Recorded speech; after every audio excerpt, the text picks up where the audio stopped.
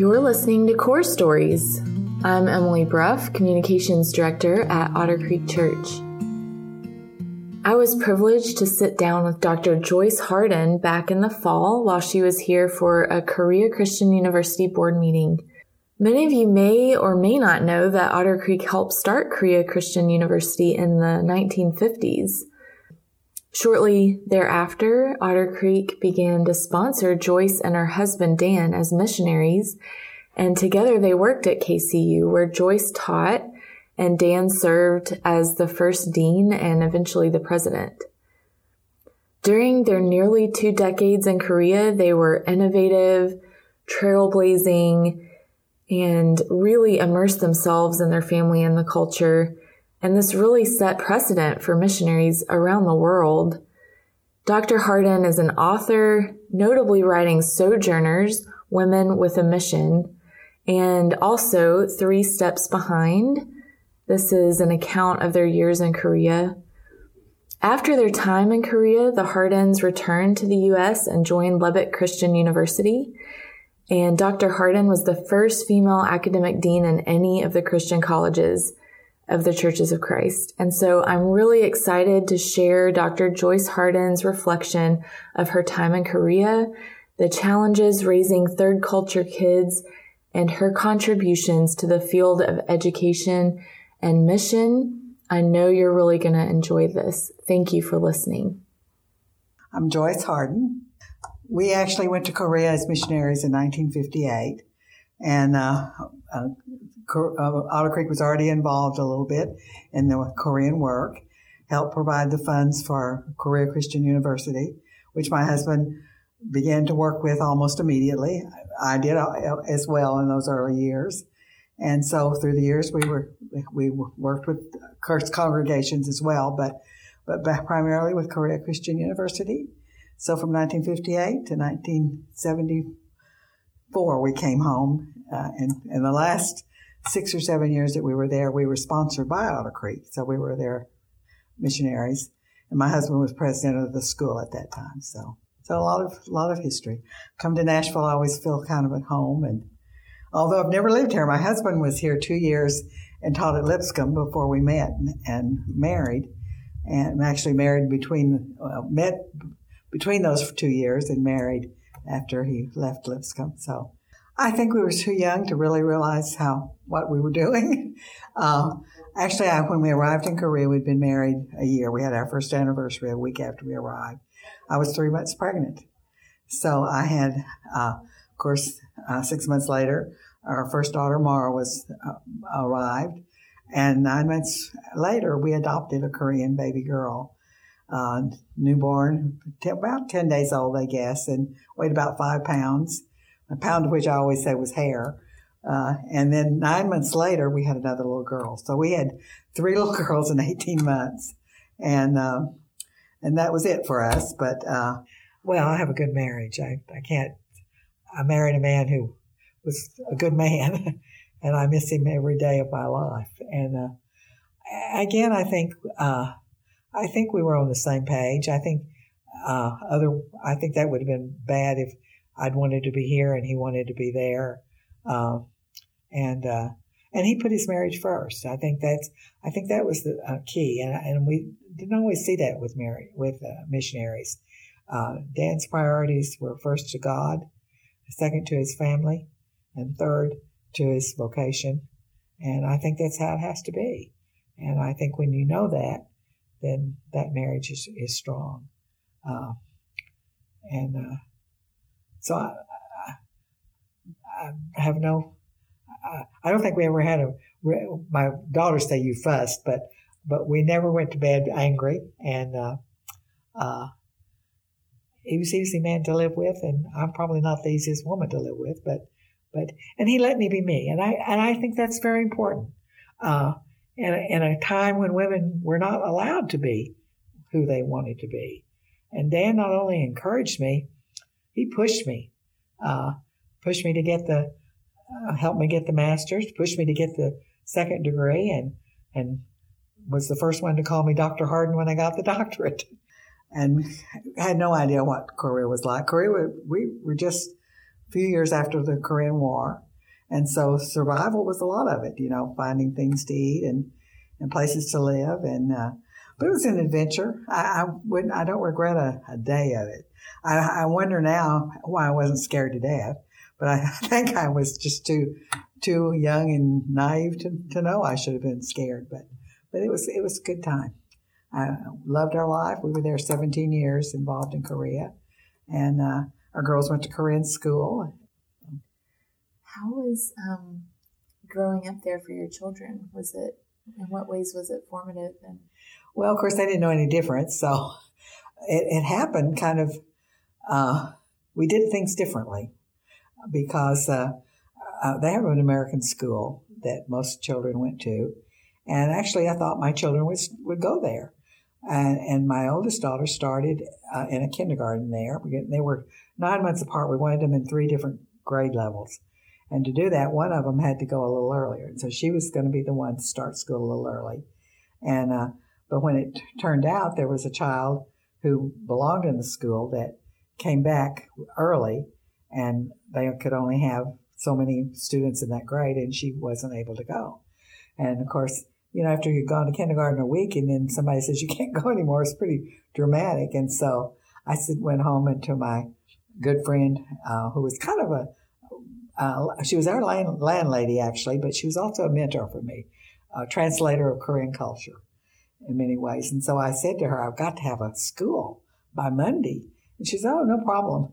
And she took us to a Korean kindergarten, which, and I'm a teacher, I'm an educator. I was a teacher, and my career after coming back from Korea as a teacher educator. And I was blown away by the kindergarten. Beautiful, long, big building with open spaces, games, and 4 or 5 teachers. It was just very much patterned after the Japanese kindergartens. And when we talked to them, they said, well, they would not only take Mara, but they would also take Tara and Dana. So all 3 of them started Korean kindergarten. And then as they graduated, my husband asked me, why don't we send them to Korean school? Well, I wasn't too excited about that because I was looking forward to having my kids be in the American schools that I knew all about.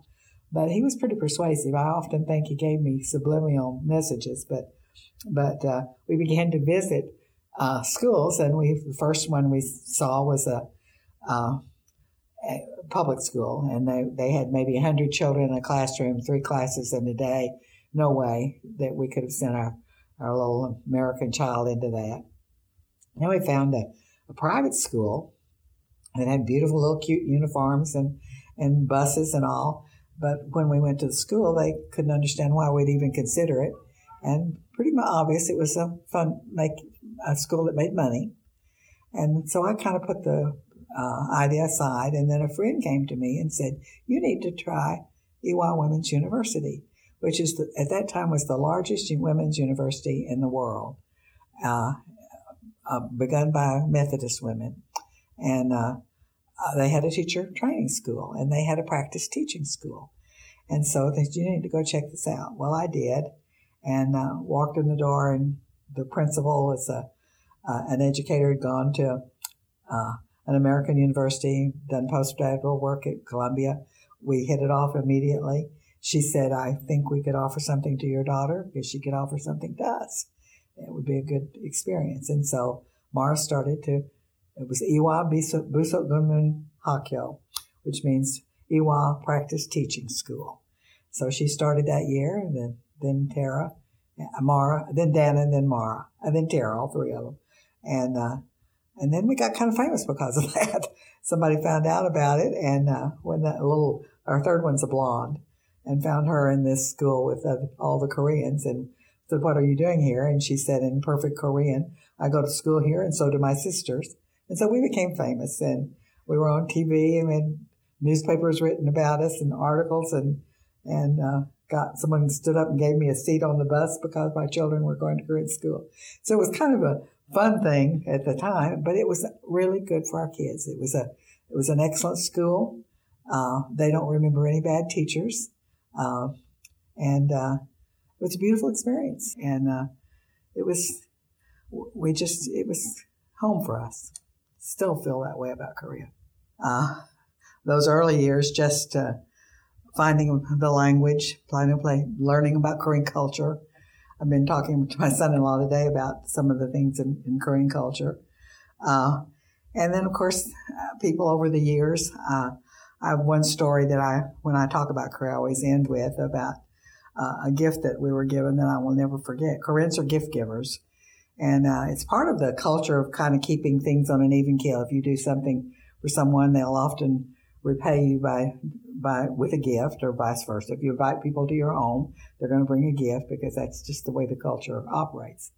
And when we began to come home for the very last time, knowing that we were not going back to Korea, we got some of those gifts in very special ways. And one of them was a woman whose husband was on the faculty had helped build Korea Christian University. He was a linguist, spoke about 5 or 6 different languages, and a little man had been thrown off of a moving train, escaping from the communists in North Korea. So his arm was, he was weak, and his arm was, one arm was useless. His wife, on the other hand, was taller than he was, a strong woman, beautiful black hair. And she could cook in every language he could read in, except English. She didn't like American food, but she cooked Korean, Chinese, Russian, Japanese. She was an amazing cook. And for years, whenever anybody in our family would have a birthday, she would show up at our gate with perhaps a special ingredient, peppers or something, and come in my kitchen and create a Korean meal for us, which was really spectacular. And you can all imagine I always had the ingredients ready for her to do that.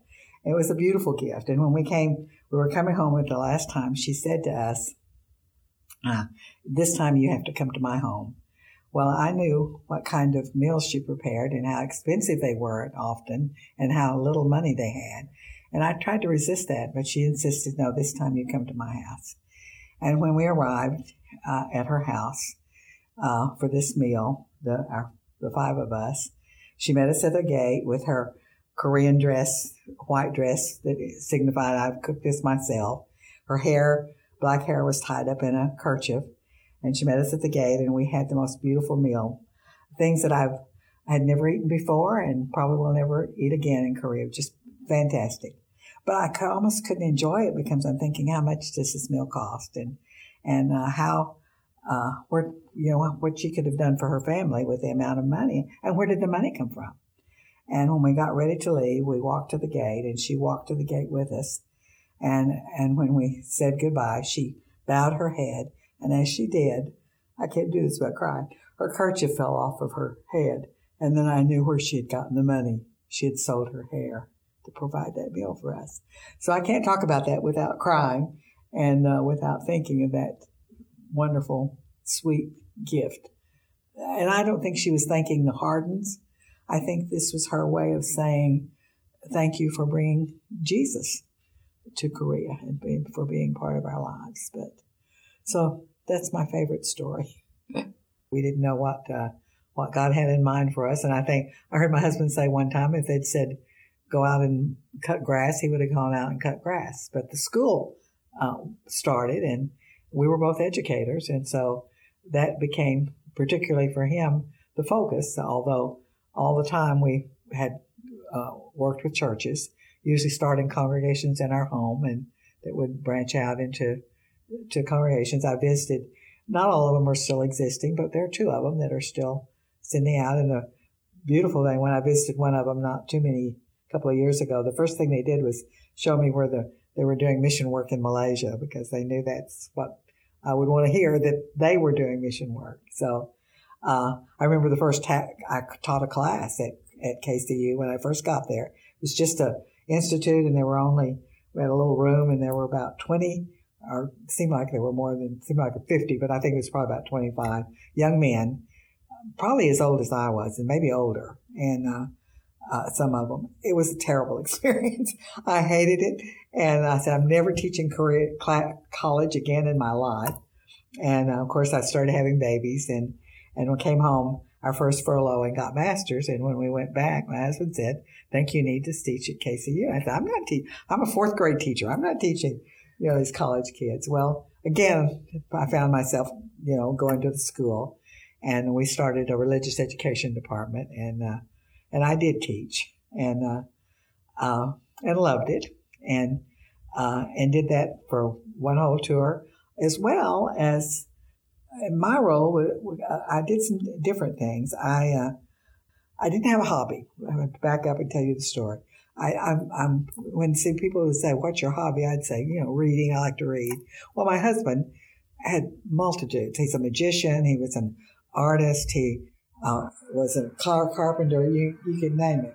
He was very frustrated that I didn't have hobbies. And so I was looking at the newspaper once, and I saw an ad that said flower arrangement classes. And I said, "Oh, I've always thought I'd like to do flower arrangement." Well, I'm on a bus signing up for that class hardly before I can quit breathing. And that really defined me. The class, I was a woman who had started her own platform, just was teaching Oriental flower arrangement, Korean flower arrangement, which was very much like the Japanese, except it's its own style. Started in a very small place in a department store. And then she created her own school. And I was a charter member of that organization. We had the first, we had shows that didn't give ribbons like we do here, but it was more an exhibition. First one was in I think it was a open little auditorium on wooden tables. The last one was at the Chosin Hotel with all the bells and whistles that you can imagine. So I saw that grow and was part of it. And as a result, had an opportunity to meet and have tea with the wife of the president of Korea, which was very remarkable, a personal tea, and served on her board for many years. And she's retired now. We share a birthday. She's, I think, very close to not living very much longer, but that was a beautiful thing. And so as a result of that, I served as a president of the International Women's Association, the first missionary who did that, and was a part of a garden club, which was, when we say garden club, we think if anybody can join, but in Seoul that was not true. There was only about 30 members, mostly ambassadors' wives, and a very few Americans, and so it's part of that. And so that was and did a lot of if I had to say, if anybody said to me, is there a part of life you would live over? I would take our second tour in Korea and say, give me those 5 years again. My children were enjoying school. Things were going well with the school. I was having the time of my life in many ways. And it was very, very much and I saw that as an outreach, because when people saw me or talked to me, they knew that I was with the Church of Christ and that I was there as a missionary. And as I was on TV, that was how I was introduced. And so it was an exciting time. And I think people saw us as not just the poor missionary, but as people who were part of Korean culture. So that's remarkable. Again, that's probably more than you wanted to know. No, that's remarkable, because I think a lot of times that's the hard part of being a missionary, is to be in the culture fully, to gain the trust of the people. And to want to know, and to want to be there, and to want that. I think people will often talk about the sacrifice that missionaries make. Well, we make a sacrifice. I think that the main one is not being close to your family, which is not true now for missionaries. Communication is much easier, but in those days it was very hard. So that was a sacrifice. But other than that, I wouldn't trade anything in our life. It was good. It was a good life. And I loved it. And I loved being in Korea and loved doing the things I did and loved sharing that story with other people. So, is there any moment that you had where that was in a dark place, that was hard, that you really saw God show up, that revealed a promise to you that you carry with you? I think probably more since then than in Korea. Now, about 6 years ago, I got back involved in Korea and with the university. And that hasn't been as pleasant.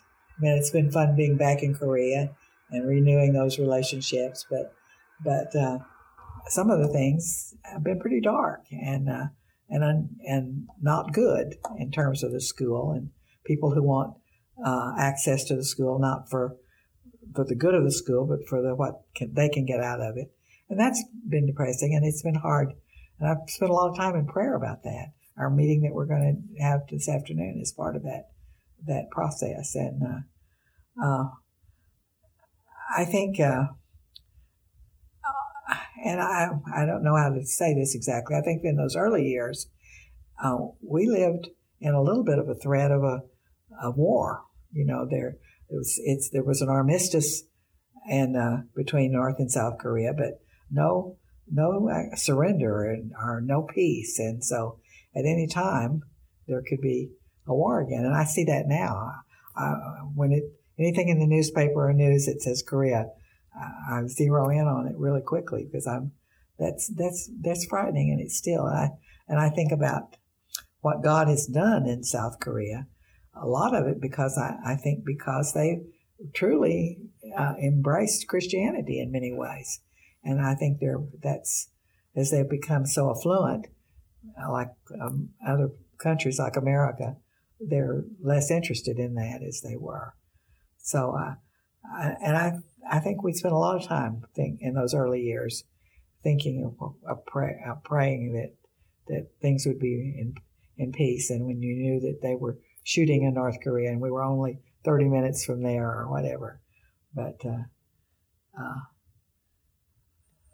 I think I've always felt that God was there, always for us, and that we were part of His mission as well as He was part of our mission. When we came back from Korea, our generation of missionaries, I kind of think of us as the second generation. Before World War II, there were people who went to Africa and South America and a few of those places, and some to Asia. And then after World War II, we had sort of an emphasis in Italy and Germany and those kind of things. So those were the first generation. And then came ours. And we went out without much training. I mean, we didn't know. I'd never had a mission training class. Hadn't learned the language of Korea. And so we learned a lot about missions. And as we came back, the Churches of Christ began to have classes in missions and degrees in missions at our universities. And so we became part of that. We taught, my husband and I both taught classes in missions. I did, of course, The Missionary Woman. I wrote a book called Sojourners, and I tried to get away from Missionary Woman, but wanted to call us sojourners instead of missionaries because it sometimes has a negative connotation. But I didn't succeed in that one. But and then he wrote a couple of books on missions, one on team missions and one on church-sponsored missions. So we did that. Spent 2 years as missionaries in residence at Abilene Christian, and then moved to Lubbock Christian. And Dan was hired in the Bible department to create a mission emphasis. And I was supposed to teach some missions, but I ended up all in education and taught occasional class in missions, but mostly did teacher education. And retired as the Dean of the College of Education. He was actually retired as academic vice president. So we spent almost 25 years at Lubbock Christian. But in the meantime, we were very involved in missions. We helped train teams. I think the most effective mission work we probably did was to train a team that went into Kenya and converted thousands of people, and they're sort of our children, and we really love that team. We helped with teams in Europe and some in South America. Did a lot of work with that. Did some evaluation of ongoing work. And of course did some recruiting with missions. And so it's always been a part of our lives. Even moving as we retired and moved to Austin, I've been on the mission team since, in fact, I just stepped off last year. I thought it was time to step off. I've served on the board of the Mission Resource Network for from its second. Well, we helped get it started. We were in the original meetings, and then I've been on the board member from the second year until last year. So missions is just, it wasn't something we left when we left Korea, and hopefully have helped others be more trained and know what they're getting into more than we did. So it's been a very important part of our lives. Often we talk about teams, and I think that's been a change. We see teams and we see couples. And I think in our day, we sort of pitched, if you hire a missionary, you're hiring the wife as well. But that wasn't really true. It was the man who was the missionary. When they write about the history of Korea, and they've done some writing about that, and when you look at it, there's nothing about women in there, and yet without us, I think our men could not have done what they did. And most every one of us have had our own ministry in different kind of ways, and I hope that's changing. I think that the woman, if she's not happy and not willing to be part of the team, it's probably not going to last very long anyway. But I think women have not really been recognized as the contributors as they should be. And we've had some single missionaries that have been phenomenal, and I think that needs to help. I hope we are doing a better job of recognizing that and seeing the value of that. And the family,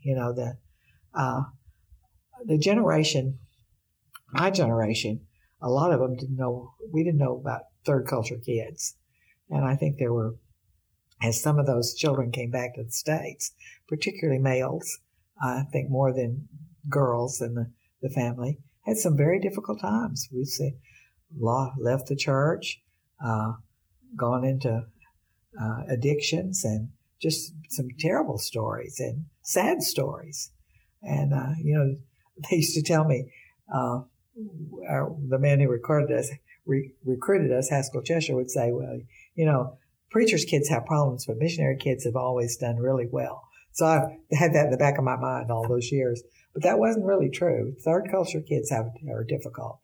And I think we're learning how to handle that.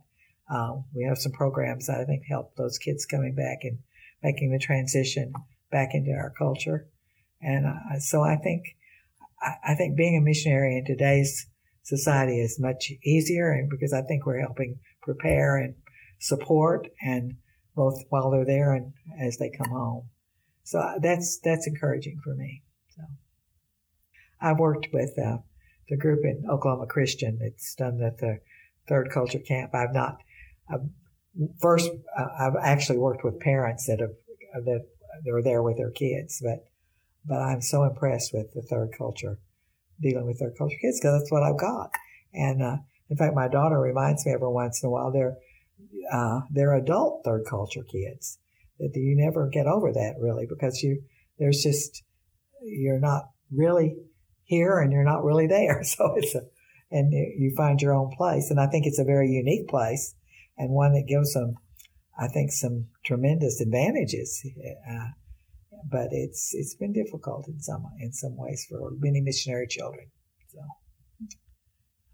my middle daughter is Korean, and she said to me this last year that, and she'd never said that before. She was visiting, actually came while I was in Korea and spent some time there with her husband. And she said, when I'm in Korea, people see me as being American. I'm not totally Korean. In America, they see me as Korean and not totally American. So she said, I don't really find, I'm not really there in either culture. I mean, she wasn't complaining or anything, just stating a fact. And that's more obvious to her because of her race. But the others, I think, feel it a little bit the same way. So, by the way, we have second generation missionaries. My oldest daughter and her husband, Lynn, who's here, were vocational missionaries in American Samoa for 20 years. And then 10 years into their time, my second daughter and her husband went over as full-time missionaries, and they're still in American Samoa. My youngest daughter spent 2 years in Chile as a missionary apprentice, and she and her husband have been very active in short-term missions. They've been to Angola.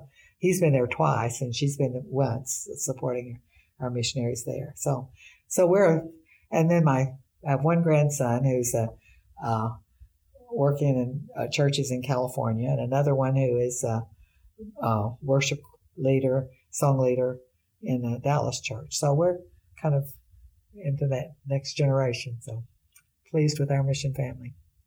But it was hard, I'm sure probably harder than I realized at the time, that they were things that they'd never been to a football game. If you'd been in Texas and you've never been to a football game, it's kind of a weird thing. And as teenagers, they had to find their place. They have some funny stories. And I think it was hardest on my Korean daughter because she was in a school she was the only Oriental there. And she'd been paralyzed in her left side for some reason anyway. And so she had some fainting episodes that the doctors never said it had to do with reverse culture shock. I thought it did to some extent, the pressure that she was probably under. She got over that and had 5 kids, so she's been fine. And she's the missionary in South American Samoa. So they're women who think for themselves and don't think exactly like other people. And I'm proud of that. 2 of them were 9th graders and 1 10th grader. So we came back when they were teenagers. Yeah. And that's kind of a tough time. The pictures that he had downstairs, that was when we were in Stillwater. Dan was getting his doctorate, and we had a woman getting a master's, and I ended up with an education specialist degree at that time, and Dan was a doctorate. And they went to elementary school, so those were good years for us. And I think I like the discipling movement that we're seeing so much of, because I think that's teaching people to teach others, which, by the way, is the motto of Career Christian University, 2 Timothy 2:2, teaching faithful men to teach others. And I think we've done that to some extent. I think we need to keep doing that. But I think if you don't have that passion for lost souls, then missions is not going to work. I think we get a little too caught up in, is it the country fit to us? Or, people I know made surveys to 4 or 5 countries before they decide, or don't decide at all. It's a good way to see the world, but it's not good missions. I don't know. I like to see the training, and I think we're backing off a little bit on the kind of training we're doing. I think knowing of the culture and knowing about the culture is so critical. You can have passion, but if you don't get into that culture and understand what they're going to interpret the gospel as being, then it's going to be kind of lost, I think. So culture and language is my weakness, by the way. I will confess to you. I don't hear sounds very well. If I can see it in verb, then I'm fine. But so Korean language was very difficult for me, and there was never a time where there was no schools, so it was never a time where I could go to class. And I'm a school person.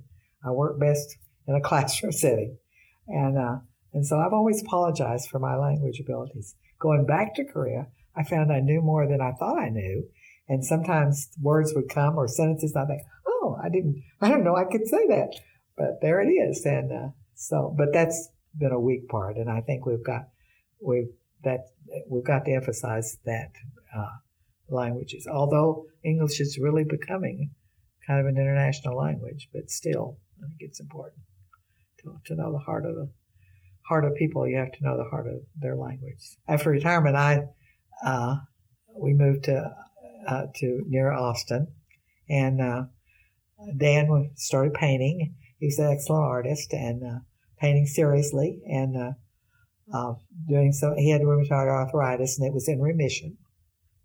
Built us a house, and it was a really exciting time, good time. Didn't last long enough. 6 years, and during that time, I was executive director for the Deans of Colleges of Education in the state of Texas. Did that for 10 years and did some legislative work, and I was the go-to person for teacher ed in Texas. And after 10 years, I'd been away from actually the teacher ed's part, so I decided it was time for somebody else to do that. So I stepped down from that position. So I've had kind of a little different career. So, of course, I love that part of my life, and it's been very rewarding. And of course, the interesting thing I said after I left LCU, missions and education kind of dovetail, because Mission Resource Network asked me if I would coordinate their mission education. And as a result, I had done some curriculum writing. Curriculum in education is my doctorate. And so I've written missions curriculum, and that's been very rewarding. And I've actually written, we first did a curriculum, 18-week series. My daughter that's in Samoa did the preschool, and I did the elementary, and then coordinated hers with mine. And so it was published through Sweet Publishing Company. And then I did one for young adults or people going on mission trips. And then I did an adult series. My husband and I did an adult series that's online at Mission Resource Network. And then I've written just basic the first one I did was years ago, a missions curriculum through Sweet Publishing Company. And then I've done one, what I think is my best work, called Dare to Be Different. And it's written for basically just preteens on things that we usually deal with teenagers, but it's a little bit too late. And it's using higher thinking skills and whatever. And that's my favorite thing that I've got. But I love mission too. Our lessons I did with my daughter, we took 13 weeks, so 12, the 13-week series, I said too long, back to teaching ed. And 12 of those weeks, we did a different country every week, and we did everything had to do with missions. We had a Bible story that they told us we had to use. So they said, can you use these? You have this particular curriculum. So I said, everything's in the Bible's mission. We can do that. I can make missions out of everything. But then we took a country, and we had learning centers, and very simple that had to do with the country. For example, Russia, we would have usually something having to do with the country, whether it would be population or location or whatever. Usually a food center, because kids love to eat, and a game or an activity, and then the fourth one, whatever fit in with the country. So, and then kids would go through it, and they were very simply done, so people didn't have to spend hours on locating the materials or whatever, but they got a feel for the country. So it's a fun series. It's really fun for people to teach. So, and to finish the story, after we left Korea, we didn't go back as a family until after my husband passed away, and a Korean friend gave the four of us a trip back to Korea. And so my first time my girls had gone back, almost 30 years after they had left that Korean school, the first thing they wanted to do was to visit their school. So we walked in to this school, and there where the teachers were working. There were two women there.